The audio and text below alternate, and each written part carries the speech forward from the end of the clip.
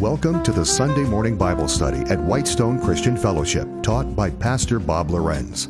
We're located in the village of Victor, a little southeast of Rochester, New York. Pastor Bob teaches line by line and verse by verse from the Word of God. Now, let's join this week's Sunday morning Bible study, already in progress. Welcome to Whitestone Christian Fellowship. Our reading this morning is from Hebrews chapter 10, verses 23 to 25, and we're going to get into the events of the post-rapture times as we look at the rest of the whole end time scenario. These are the things that the church is not going to be here for. This is Jesus' love for His bride, for His church, to let us escape from those things, because as it says in 1 Thessalonians 5, we have not been appointed to wrath. And wrath is a particular type of anger that is physically destructive. So that's what we have been taken out of the world as we looked at the rapture last week. We'll be gone. And everything that's covered, yes, will be gone. We'll be present with the Lord from that moment on. When we think of the rapture, it's an instantaneous event. But when we think of the post-rapture events, it is a process. One thing at a time, and it takes place over a 7-year period. So it's kind of interesting to just understand that the Lord has something special in mind for His church, and that is to be with Him all during this time. Heavenly Father, we come before you this morning with joy and anticipation of what your Word will reveal to us about yourself, about your love for your people, your chosen ones, and those of us that have been grafted into your family. Lord, we love you and we thank you for your grace and your mercy. We ask you to continue with that grace, mercy, and that ministry of the Holy Spirit to all of those that are on our prayer list and those that are on our private prayer list as well. We look forward to what you have in store for us. We look forward to the day when we see you coming in the clouds and you call us home. We look forward to the time that we spend with you under your protective care when everything is going wrong here on earth. Thank you for your thoughts towards us. We are so unworthy, and yet you do it anyways just because of our faith in you. Lord, we pray for all of those that don't know you, and we pray that they might come to know you. If they're not going to be taken off in the rapture, we pray that they'll have that second chance and they'll be among the tribulation saints. We love you and we thank you, Lord, and we ask you to bless our time this morning. Bless our time in our worship, in the teaching, Lord, and in our fellowship afterwards. Lord, we thank you for your grace. Thank you for all that you do for us. We pray in Jesus' name, amen. Turn in your Bibles to Hebrews chapter 10. I think we've used a larger portion of this for Sunday morning readings in the past, but we'll just read verses 23 through 25 today. As Christians, we do believe that we'll be out of here. As Christians, we do believe in the Lord's grace and His mercy, particularly towards His church. His forgiveness is available to all who call upon His name. And so, the writer of Hebrews says, let us hold fast the profession of our faith without wavering, for He is faithful that promised. And let us consider one another to provoke unto love and to good works, not forsaking the assembling of ourselves together, as the manner of some is, but exhorting one another, and so much the more as you see the day approaching. Can we see the day approaching? Yes, we can. Yes, we can. But in verse 24, it says, let us consider one another. Take into account what our brothers and sisters are, who they are, their personality, their attributes, their gifts of the Spirit. If you hear of somebody that is struggling with a certain issue and you know somebody has gained a victory in it, you know somebody that has gained a victory, put them in touch. Consider one another to provoke, and this is a positive way of using this word provoke. In other words, to enable the ministry of God's Word, to provoke one another to love and good works. First, consider one another. Think about the needs of the body. Think about the needs of your neighbors, whatever it may be. They don't have to be in the body. But then, provoke one another to love and to good works. Love and good works is the follow-through. That's the result of a strong faith in the Lord Jesus Christ. And he says, don't forsake the assembling of yourselves together, as the manner of some is. You know, if we're not in regular attendance, we don't know who our brothers and sisters are. We don't know what gifts they may have that we can provoke them to love and good works. You know, that's what fellowship is all about. Learning about your strengths, your weaknesses, those of your brothers and sisters. Finding out who's capable of doing what. Because the Lord supplies His gifts of the Spirit severally to each believer as He will, according to 1 Corinthians 12. Does everybody have all of the gifts? No. But everybody has some of the gifts. And so he says, as the manner of some is, don't forsake gathering yourselves together, but exhort one another. To exhort is to encourage. If somebody's down, encourage them. If somebody doesn't know what to do, point them in a direction. That's encouragement. If somebody is looking for something to do, maybe you know what they should be doing. Exhort one another, and so much more as you see the day approaching. The day approaching is going to be a fearful day for non-believers. We see the day approaching. All the signs are in place. If you talk to anybody for any length of time, you'll find that they're worried too. Someplace along the way, they have either heard the story about the end times, they have heard of the Scriptures, maybe they learned it in Sunday school when they were a kid, or they can just look around the world and say, oh my gosh, how much worse can it get? It can get a lot worse. And that's what we're going to be looking at today. We're going to be looking at how much it's going to be devastating for the world. Turn to 2 Thessalonians. We left off last week with 1 Thessalonians chapters 4 and 5. And if we're ever wondering what kind of things we should be doing when we think we've done everything, the end of chapter 5 is exactly what we're supposed to be doing, but that's not even as we see the day approaching. That's when we don't know what to do, when we think we're all set, when we think we're complete.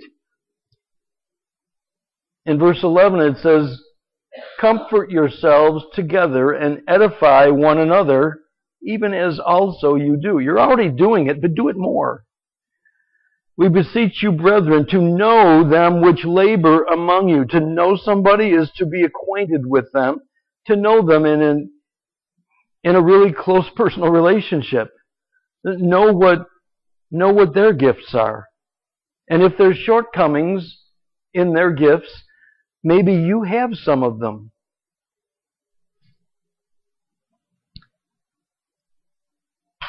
If they're over you in the Lord, and they admonish you. And that's what God calls us to do. In Romans, Paul says, I know you are full of all knowledge and grace, and you are able to admonish one another in the Scriptures. We're able to do that. If somebody's getting off track, admonish them if necessary, but you admonish in a way that's encouraging, like Nathan the prophet did to David. Nathan the prophet described a story and made it a parable and said, this one little boy had a sheep and somebody came into town and took the sheep because they could use it for a sacrifice, for a meal. But the man that came into town had herds and herds of sheep, and he took the lad's one sheep. And he said, what would you do with that man, David? And he said, well, that man is awful. He had all of those sheep, and he took the one that was dear to the boy. And Nathan said, that's you. You have all of these wives, but you had to have Bathsheba. You had all of these women in your life, your wives and their concubines. But you weren't where you were supposed to be, and your eyes were drawn to Bathsheba. So you conspired to have her husband killed, send him out on a suicide mission in the battlefield. And David repented. David saw the parallel. And he repented. That's encouragement. To be able to let someone see their own sin in a gracious way is probably one of the best gifts that a person can have as a spiritual gift. And Nathan is the prophet. David's the king of the nation. So you tread lightly with the king. But even an underling can bring something forward to his supervisor, to his boss.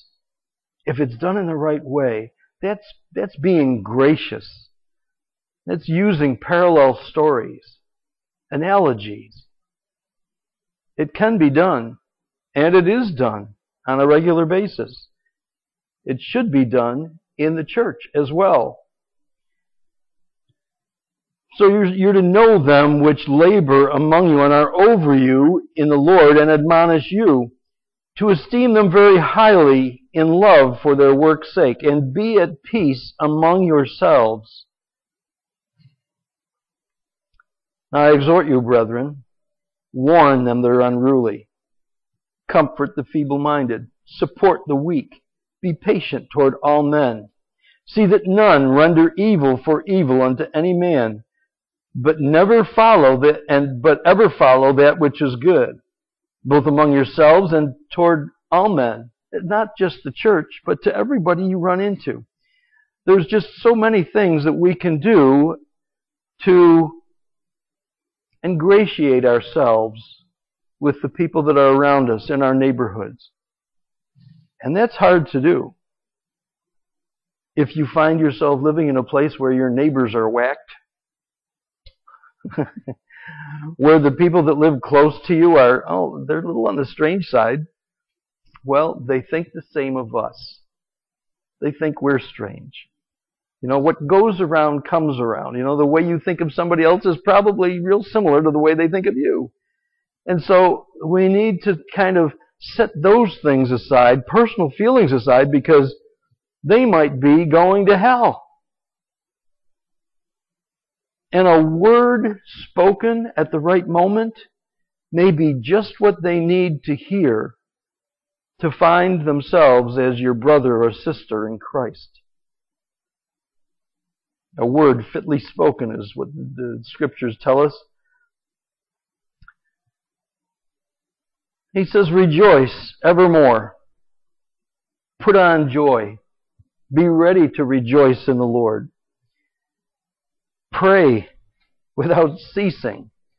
There's always someone that you can pray for even if it's that guy that just cut you off on the street and on the highway. Pray for those people. In everything give thanks, for this is the will of God in Christ Jesus concerning you. Quench not the Holy Spirit. Despise not prophesying. Prove all things. Hold fast to that which is good. If you hear a prophecy, hold that person accountable that spoke it and look it up in the Scriptures and see if it's true. Despise not prophesying. Be a Berean. They heard the teachings of Paul. They received them with an open mind, and then they went home at night and they checked out the Scriptures to make sure that he was right on the money with what he was teaching. Prove all things. Hold fast to that which is good. That's accountability to God's Word.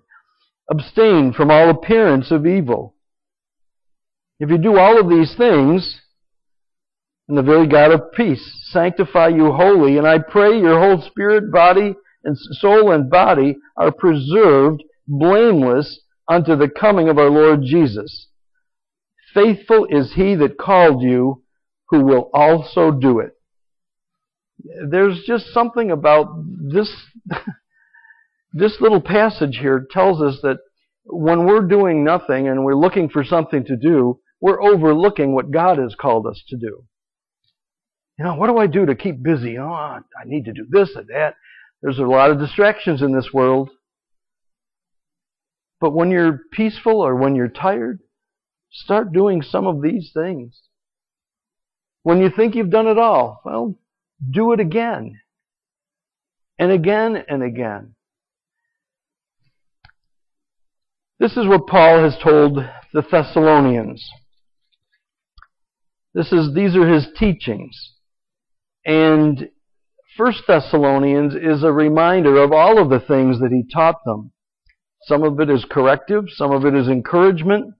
And then he gets to 2 Thessalonians, where we are today.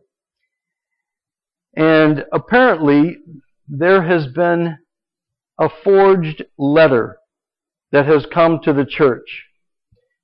The church is off base. The church is curious about what's going on. Because what is in the letter is not necessarily what Paul has taught them. And so he starts out with his salutation, and it is an exact replica. It is a duplication of the salutation that he sent them in the first letter. So it's a way of Paul proving that, hey, this is from me.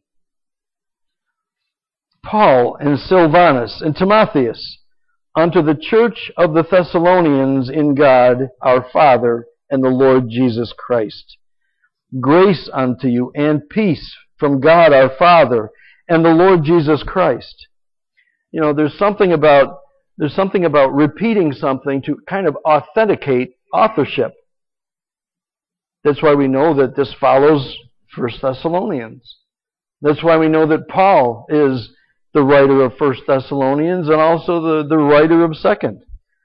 So Paul is authenticating his letter here by using the exact identical salutation and greeting. He says, we are bound to thank God always for you, and he begins to paraphrase the 3rd verse of 1 Thessalonians. He puts a new twist on it. Always for you, brethren, as it is meet, because that your faith groweth exceedingly, and the charity of every one of you all toward each other abounds. You people are growing in the Lord. I've heard of it. It's reported among other Christian churches. And you may remember that in Acts of the Apostle, I think it's in Acts 16, it's where Paul went to Thessalonica and basically he was run out of town. The Jews that were there ran him out of town and he fled to Berea. And he found them there in Berea, the next town on the road, much more receiving and willing to listen. But there was a remnant, there were a few in Thessalonica that believed everything that he said. Probably because they were familiar with the scriptures and the texts already. Maybe some of them were advocates from Berea. Hey, there's a speaker down the next road about 6 miles. You want to go? We do that here. They did it there too.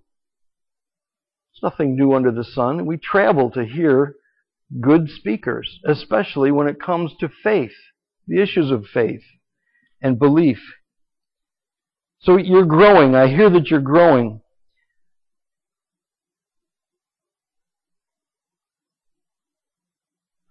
Because your faith groweth exceedingly. Now, this little body of believers here in Thessalonica, they would have been much persecuted by the same people that ran Paul out of town.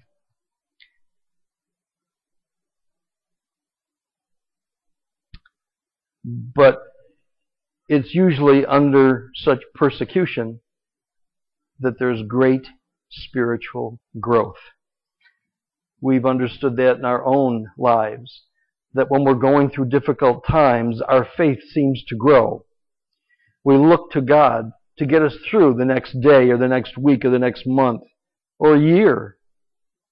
We look to Him and we put our trust in Him because the Scripture says that He loves us and He keeps His own for Himself. So that we ourselves glory in you in the churches of God for your patience in faith in all your persecutions and tribulations that you endure. It's as though if Thessalonica was a big family, then these would have been the black sheep of the family. Nobody would get along with them. Nobody would trust them. Some people probably didn't even want to do business with them.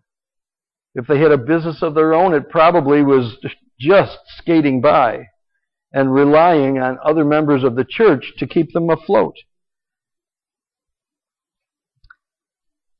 And all your persecutions, all your tribulations, you endure anyways, which is a manifest token of the righteous judgment of God, that you may be counted worthy of the kingdom of God, for which you also suffer.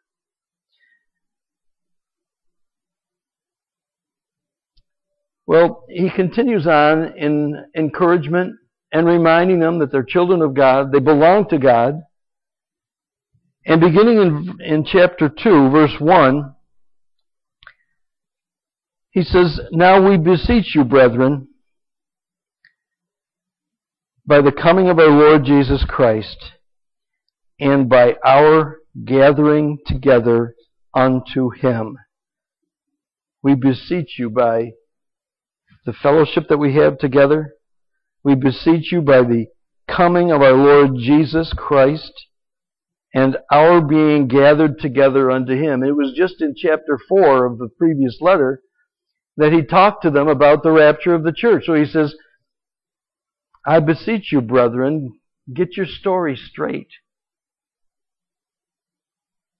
The Lord Jesus Christ is coming, and we're going to be gathered together unto Him. So he's talking about the rapture. And he says that you be not soon shaken in mind or be troubled, neither by spirit nor by word. If you hear something, if you're feeling something in the Spirit, if you hear something that comes down among your friends or other Christians, it says, nor by letter as from me. So they have received a forged letter. Somebody was making believe that they were Paul.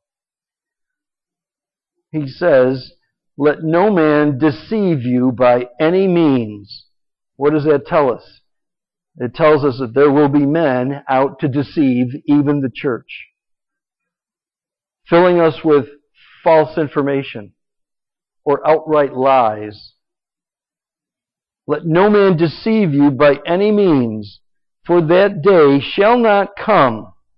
The letter apparently was telling them that the day of the Lord had already come, and the persecution that the church was going through was the Great Tribulation. But the Great Tribulation is worldwide. It's not just in Thessalonica.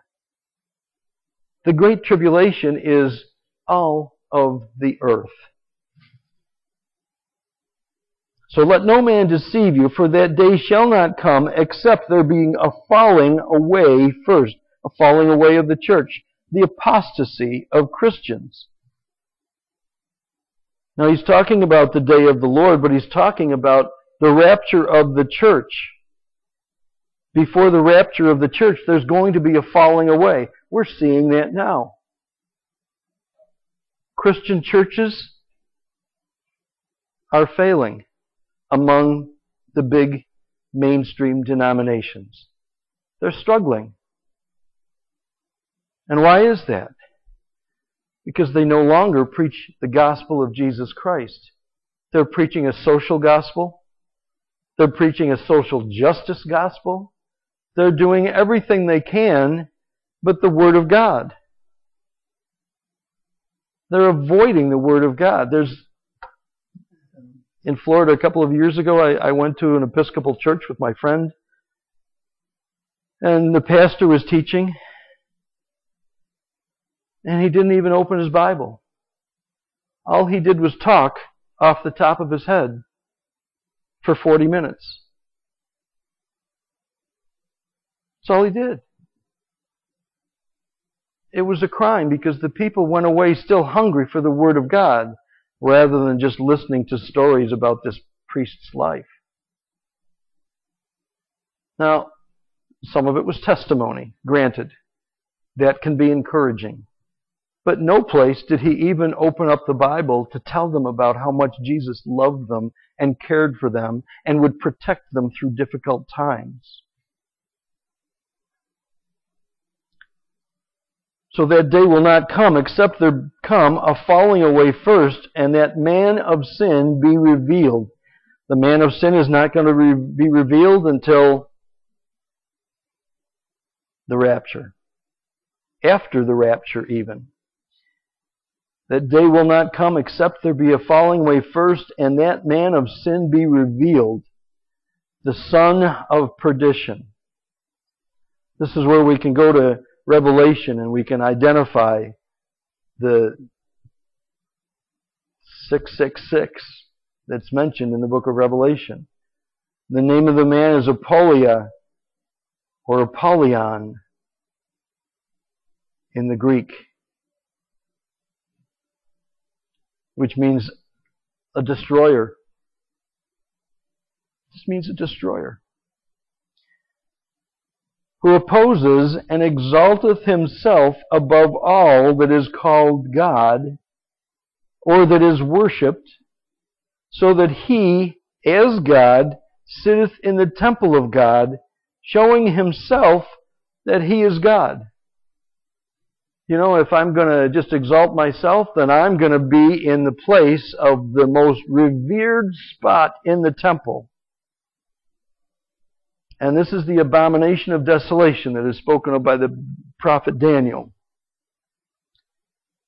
Once that man of sin, the son of perdition, puts his own image in the Holy of Holies, and it's going to be the Holy of Holies in Jerusalem. So right there we know that there is going to be a third temple built.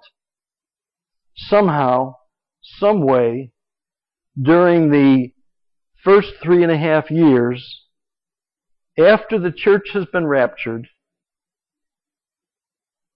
he is going to begin to solve the problems, the financial problems of the world, the social problems of the world,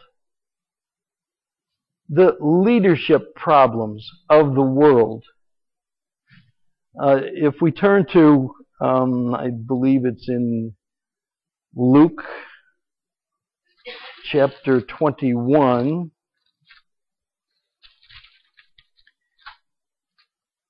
The things of the earth, the important issues, are going to be incredibly, incredibly messy. If we think there's strife between nations now, just wait till after the church is taken off the earth. In Luke 21, verse 25, It speaks of the return of the Lord in glory. This is not the rapture of the church. This is His second coming. And there will be signs in the sun and the moon and in the stars, and upon earth distress of nations with perplexity. Perplexity. When something is perplexing, it's like you can't seem to do anything quite right because whatever you do affects something else. If we set the markets right in one country, well then somebody else's markets are going down the tubes. If we make peace with a nation that's an enemy of another nation, then suddenly that other nation is probably our enemy too. There's no way of getting around this perplexity. We already see the perplexity that is going on just with our current presidential administration. He can't seem to please anybody. And even his supporters sometimes question his methods. But we can't argue with the results. It's difficult to argue with the results he gets. Is he a politician? Absolutely not. Absolutely not. He doesn't speak out of both sides of his mouth. He just tells it like he sees it. He's a business leader. He's made billions and he's lost more over the course of his lifetime. But he's a business leader. It's funny. It's funny that his name is Trump, because it says in the Bible, when the last trump sounds, watch for his offspring in the future. But perplexity, things that just are not going to go away easily, and there's no easy resolution unless the entire financial, social, and religious structure or underpinnings of our current world are done away with, and we find ourselves with a one-world money system, a one-world social system, and a one-world religion. Everything we know today is going to be scrapped. There's going to be one marketplace. There's going to be one social structure. And there's going to be one religion. There's going to be a cashless society. I don't know if you read the news this week, but the citizens of Sweden all acknowledge the problems that they're having in the world these days, and they have all voted publicly to be chipped. The entire Swedish nation is going to take a chip in their right hand or in their forehead.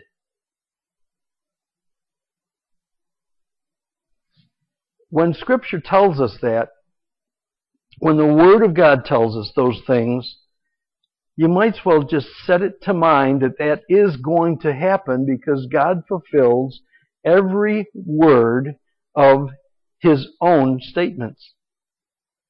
His promises, His prophecies, they're all going to happen. He's proven Himself faithful in the past. There's no reason to doubt His accuracy for the future. And it's also interesting that Sweden is starting to do this now that for the past 5 years they have had open borders for Muslim, quote-unquote, refugees.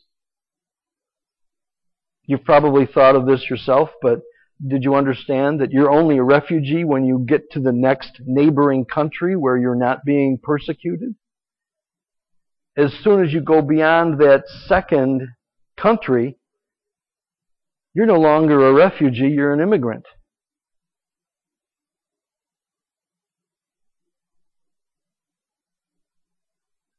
So when the people of Guatemala come up through Mexico, they're refugees in Mexico. When they come up to the United States, they're immigrants, and they have to be It's really difficult to say that you need asylum 2 countries away. And it's also interesting that Mexico jails illegal immigrants. They've got no place to go. They can't stay in their homeland. They can't stay in the neighboring country. And to go south into Central America further would be self-defeating, because the countries and nations to the south of them are just as bad. El Salvador, Nicaragua. Cross Panama. You find yourself in Venezuela or Colombia. There's no good choices for these people that are fleeing for their lives because their dictator-like presidents and prime ministers abuse them all. There shall be signs in the sun and the moon and the stars, and upon earth distress of nations with perplexity. The seas and the waves are roaring. Tsunamis, earthquakes, hurricanes, typhoons, the flooding that's going on.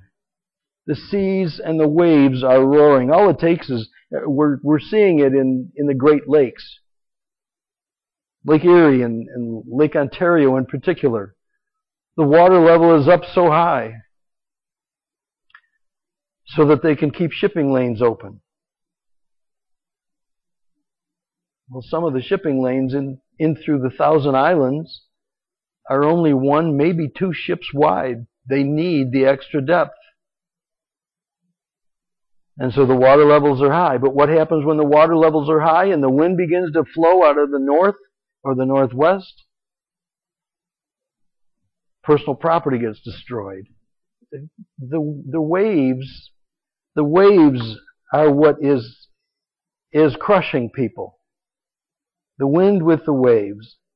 The sea and the waves, they're roaring. Men's hearts failing them for fear and for looking after those things which are coming on the earth.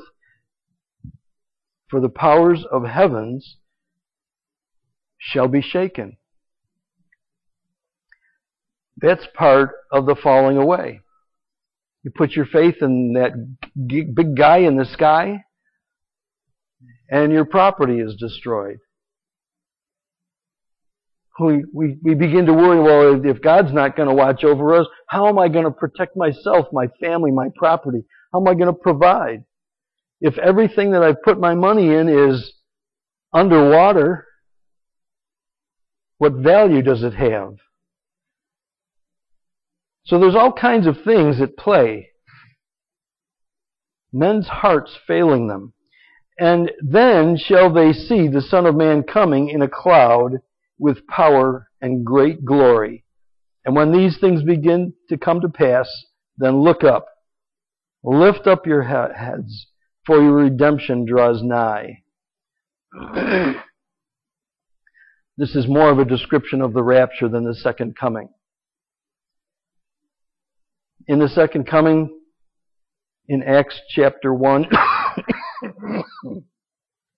the angels told the apostles, you shall see him coming again, just as you saw him leave. He left in the clouds, he's going to come back in the clouds. And when he comes back in his second coming in clouds, he will step foot on the Mount of Olives, as is described. You can read more about this in Ezekiel 36, 37, and 38. Distress of nations, perplexity, wars, all of that. And we know that we can trust the Lord, but in the rapture, he doesn't come down out of the clouds. He calls us up to meet with him in the air. But at the second coming, he also comes in clouds and steps foot on the Mount of Olives, and then goes up to the Temple Mount, where his throne, his rightful throne, is going to be. That's how we know that there's a third temple that's going to come and be built on the Temple Mount. How they're going to work it out is going to be up to Antichrist, that son of perdition that is revealed.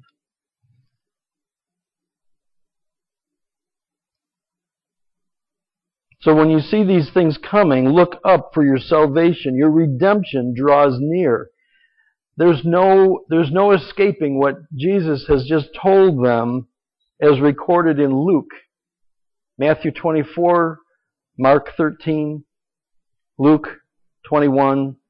They're duplicates of each other, telling the story from a different set of eyes as another set of ears has heard it. But it's all the same. Matthew declares it, Mark declares it, Luke declares it, and by the mouth of two or three a thing is established in God's kingdom.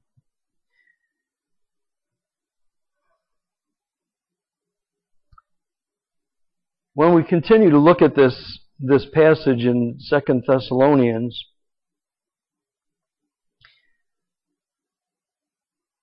when Antichrist, who is finally revealed, when he shows himself, convincing himself that he is God by setting up his own image in the temple, Jesus tells them in verse 5, through Paul, the Holy Spirit is speaking here, "Remember ye not that when I was with you, I told you these things?" I told you this was going to happen. And you know what withholdeth that he might be revealed in his time. Well, for the church, we're not going to know who this man is because he's not going to be revealed until after the church is gone. And as the Holy Spirit is the one that takes up an abiding presence in our hearts, according to John 14, then when the church is raptured off the face of the earth, the Holy Spirit in residence in the church also departs. So the person that withholds, kind of keeps a check on the evil in the world, is going to be leaving. You know what withholdeth, that he might be revealed in his time. For the mystery of iniquity doth already work. Only he who now letteth, or controls, will let, until he be taken away. So there's something here about the nature of the Holy Spirit. Paul describes him as a he, a personal pronoun. He's a person. He's not a power. He's not a force. He's a person. It's the Spirit of Jesus Christ. It's the Spirit of the Father.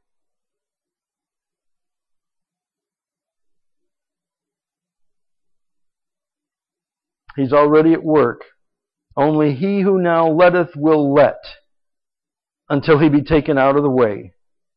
And then shall that wicked be revealed, whom the Son shall consume, whom the Lord shall consume with the spirit of his mouth, and shall destroy with the brightness of his coming. Now we know that from the rapture, if we look at other scriptures, we'll understand that the Great Tribulation period is 3.5 years. 3.5 years at the end of the Great Tribulation period is that time of destruction. The first 3.5 years are a time when Antichrist will rule. And he will be the one that is lifted up and exalted by mankind. The Holy Spirit has been taken out of the world. He no longer resides in those left behind. And he will be the one that will establish this whole new system of one world government, one world religion, one world finances, all of it. A one world social order. And when it comes to the one world finances, there's where the chip comes in. We will not be able to buy and sell without that chip.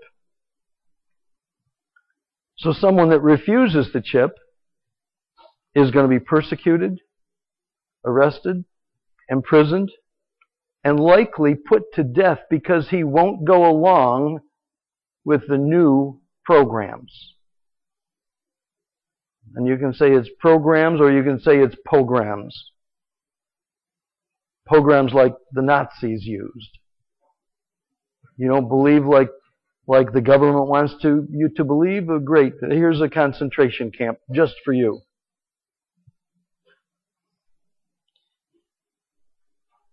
Then the wicked one will be revealed, with whom the Lord shall consume with the spirit of his mouth and destroy with the brightness of his coming. This whole new process of peace and one world government is going to be established in 3.5 years. It seems like an awfully short time when we think about our own presidential terms being 4 years and how little so many of our presidents have been able to accomplish as far as their campaign promises in 4 years or even in 8 years. So 3.5 years is going to be a time of tumultuous change in the structure, the social structure of the world. But it's all going to be beneficial, but it can only be accomplished when all of the old ways are scrapped and something new is put together. And that's going to be the genius of Antichrist, who is really powered by the beast, who in Revelations is the devil and Satan. His wisdom is not going to come from himself. Satan knows exactly what our weaknesses are. He knows what our problems are. He created them all. If he knows how to get us into them, he knows how to get us out of them.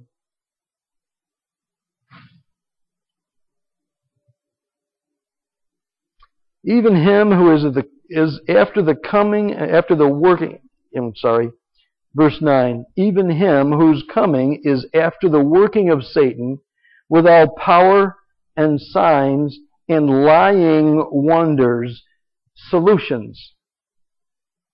Everybody's going to see these wonderful solutions that he has for the world. And with all deceivableness of unrighteousness in them that perish, because they received not the love of the truth, that they might be saved. And for this cause God shall send them strong delusion that they should believe a lie, that they all might be damned, who believed not the truth, but had pleasure in the unrighteousness, the deceitfulness. They're all happy about the deceit that Satan is perpetrating upon the world. God sends them strong delusion. They reject his word, they reject his son, they reject the truth, and so if that's the way you want it, well, it's the Burger King story. Have it your way. Have it your way. Hold the pickles, hold the lettuce. You remember that jingle from television and from radio? Have it your way. That's what God did with Pharaoh when Moses was in a contest with him. Pharaoh had all of the magicians come up and replicate all of the miracles that Paul did. But where do the magicians get their source of power? They get it from the dark side of the spirit realm.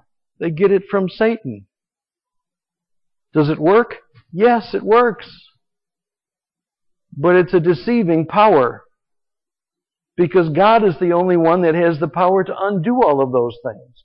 So when Jesus finally comes again at the end, at the midterm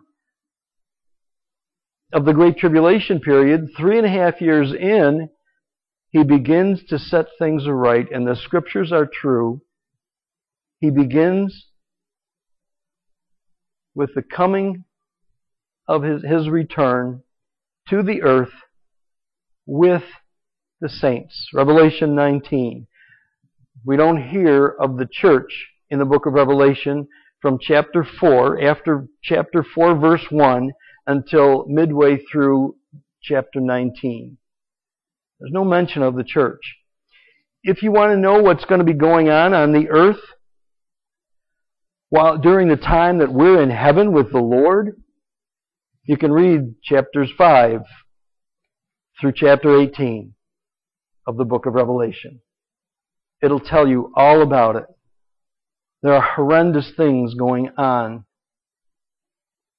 A third of mankind gone. Diseases, pestilences, serious social problems. All because the people chose to believe a lie.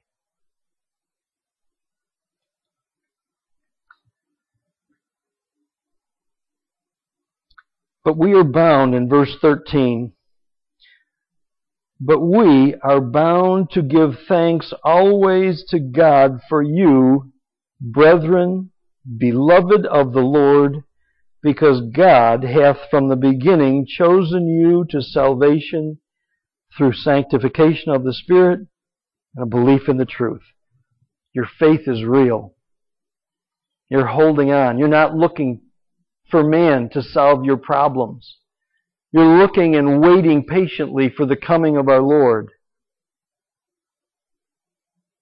wherein He called you by our gospel. You heard the message of the gospel and you believed, to the obtaining of the glory of our Lord Jesus Christ. The gospel's result in belief in the heart of an individual is all to the glory of the Lord Jesus Christ. Therefore, brethren, stand fast. Stand fast. You may remember Ephesians chapter 6, putting on the whole armor of God. God tells us in His Word, through Paul's letter to the Ephesians, to stand. We don't have to attack. We just have to stand. Stand up. Stand on the ground that's already been won for us. Stand fast. Don't be moved. Hold the traditions which you have been taught, whether by word or by our epistle. Whether you've heard it through the epistles or whether you've heard it from my teachings, or from the encouragement from brothers and sisters or your church leaders.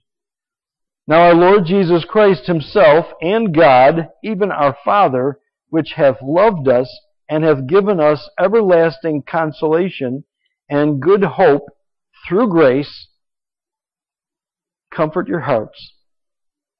May God comfort your hearts. Our Heavenly Father, let Him comfort your hearts when all of this stuff starts to happen. Now, the church is not going to be here, but there's going to be some horrendous things going on just before the rapture. And we're going to wonder the same thing. How much worse is it going to get? It's only going to get so much worse for the church, because God is in the business of preserving His own. Preserving His own. He's got a hedge of protection around His church, and only so much is going to get through that hedge. When God says that's enough, boom, we're out of here. In the twinkling of an eye. But His second coming is a process. 3.5 years into it, He comes. And at the end of 7 years total, 1,000 years of Jesus reigning on the throne is enough to remind us that His Word is true, His prophecies are faithful, and He will perform everything, fulfilling every jot and every tittle, like Chuck Missler used to tell us. Every jot and every tittle, every punctuation mark will be fulfilled. It'll be awesome. But the church is going to miss all of this that goes on the earth.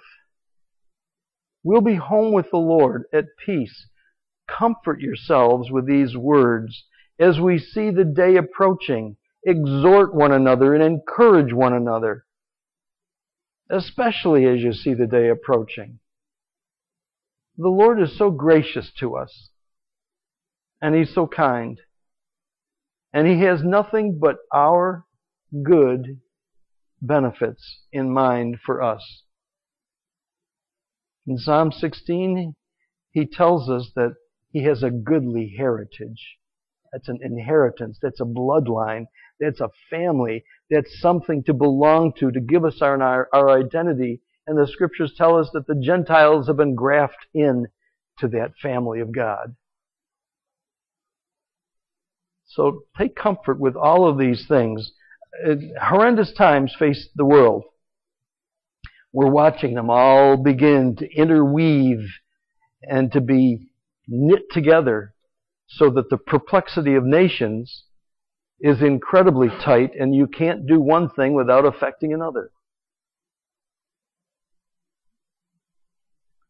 So, praise the Lord, we'll be gone when all of this collapses.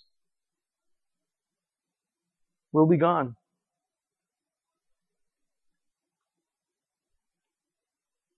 And I thank my God for that.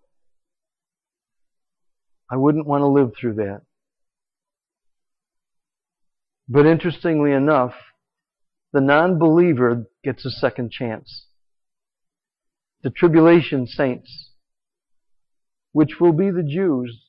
In Zechariah it says, in that day they will have their eyes opened and they will see the one whom they pierced.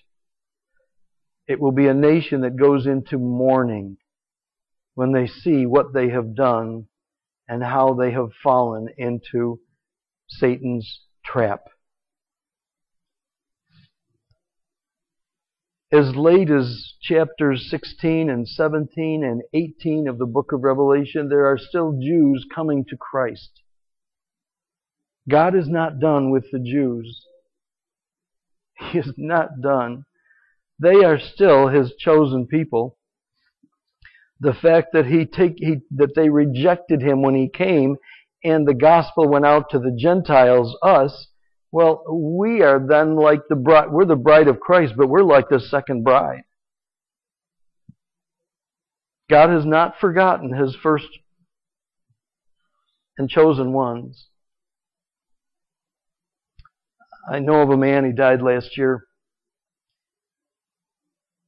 He divorced his wife, married a younger woman, built a business, wealthy beyond anything you'd imagine. He has a huge home on Canandaigua Lake. He has another huge camp down in Springwater. He has a big multi-million-dollar house down in Florida. He has a bigger house up in Macedon. But he never forgot his first wife. He supplied for all her needs. He gave her an income. In the midst of all of the rest, you probably you wouldn't even recognize his name. His name was Wally Kraft.